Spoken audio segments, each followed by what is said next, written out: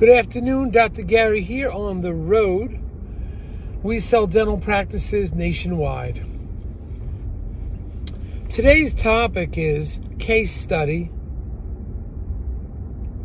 When do cash flow values in the sale of a dental office are not a significant determination value of what the sale price should be? In other words, when can you disregard the standard valuation practices? Under what circumstances to value the sale of a dental practice? And we'll tell you about one for today. So anyway, before we get into that, as you know, we are doing this now 13 years. I was as a dental practice brokerage. We're nationwide in 28 states. I was a dentist for 25 years. We now have a team of 10 employees, including 2 CPA accountants. And our phone number is 201-663-0935. And our website is dentalpracticeguide.com or nationwidedentalpracticebrokers.com.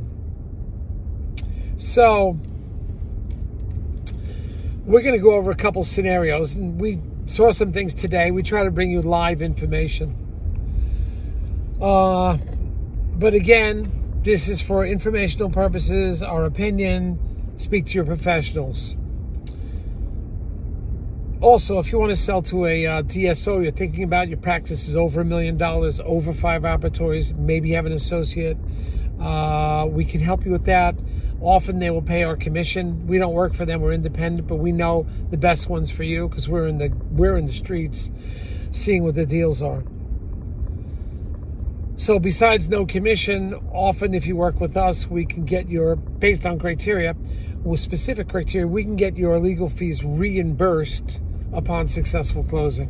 So give us a call, we'll tell you all about that program. Anyway, so at what point can you disregard standard bank valuations, standard cash flow valuations in the purchase of a dental practice? Well, we had one today. You have a practice that's grossing under $300,000.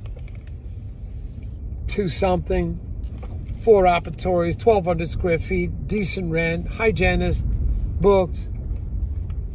But when I pulled up to the building, I'm like, whoa. This building looks brand new. To me, it looked brand new. Self-standing building. Big signage out front. Directly across from a mall. And there was a stoplight in front of the building. So people are going to stop and look. So I think this has high value. It has more value than a standard cash flow analysis. Well, if you take a bank's going to figure out what your expenses are going to be, what the rent is. But this is a different circumstance. Not only do you have about 1,500 square feet, 4 or 5 operatories on the one side, there's space in this self-standing building for another 1,500 square feet. So now you have one side completely fitted out, another side wide open that you could build out if you were going to move into this. Or maybe a DSO would buy it because they want the space. They want 9 operatories or 8 operatories. So this would be ideal. Suddenly, your cash flow is irrelevant. It's important, but they want that space so bad. And the same, instead of somebody building from scratch, getting a building, this could be your building. And you talk to the landlord, work something out. You can buy the building, maybe not, but eventually you'll be able to buy it probably. And you put in right of first refusal. All I'm saying is under these circumstances that this is not a typical cash flow situation that a bank puts under its 1.2 value multiple and so forth, or the cash flow doing a pro forma on it. Because with the pro forma, the rent, even the rent's a little bit high. It was over $3,000. It won't cash flow properly. Just won't cash flow. So you may think it's not the practice for you. If an accountant looks at this on paper, he says it doesn't cash flow. Not making enough money. Yeah, but if you have a vision and you were planning on opening up or you're moving, hold on, I'm at an intersection. So if you were planning on building a practice from scratch, here it is. And you also have a base of patience. And you have another 1,500 square feet on the other side if you really want the space. So value from a cash flow, a bank formula, it really is irrelevant at this point if a buyer is willing to pay for that. If you're only willing to do it based on cash flow, this would probably not be the deal for you. But on top of that, the seller is probably going to, sell it at a reasonable price. They just want out. So a lot of factors go into this valuation of a dental office. And while we will tell you usually it's a cash flow analysis, we can create a pro forma. We usually do that free for the buyer or seller.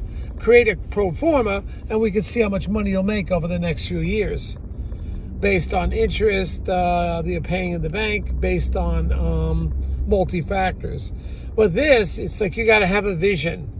And if it costs so much now to build an office, $400,000 or $500,000, and you can get it significantly cheaper, and your criteria is such that you're just looking for space to move your practice into, those are really, that's where the real value is going to be. All right, but you still have a base. Or some people, believe it or not, want a very small practice, only two operatories, 3 operatories, grossing under $300,000. That's what they want because they may be starting a family or something like that, and that's what their criteria is. They don't want something big. So there's always a different take on every deal, different buyer on every deal. I just wanted to share that with you today because we saw it today, and I think it has great promise. Thank you so much for listening. This week, I think we have the email blast going out with the new practices for sale.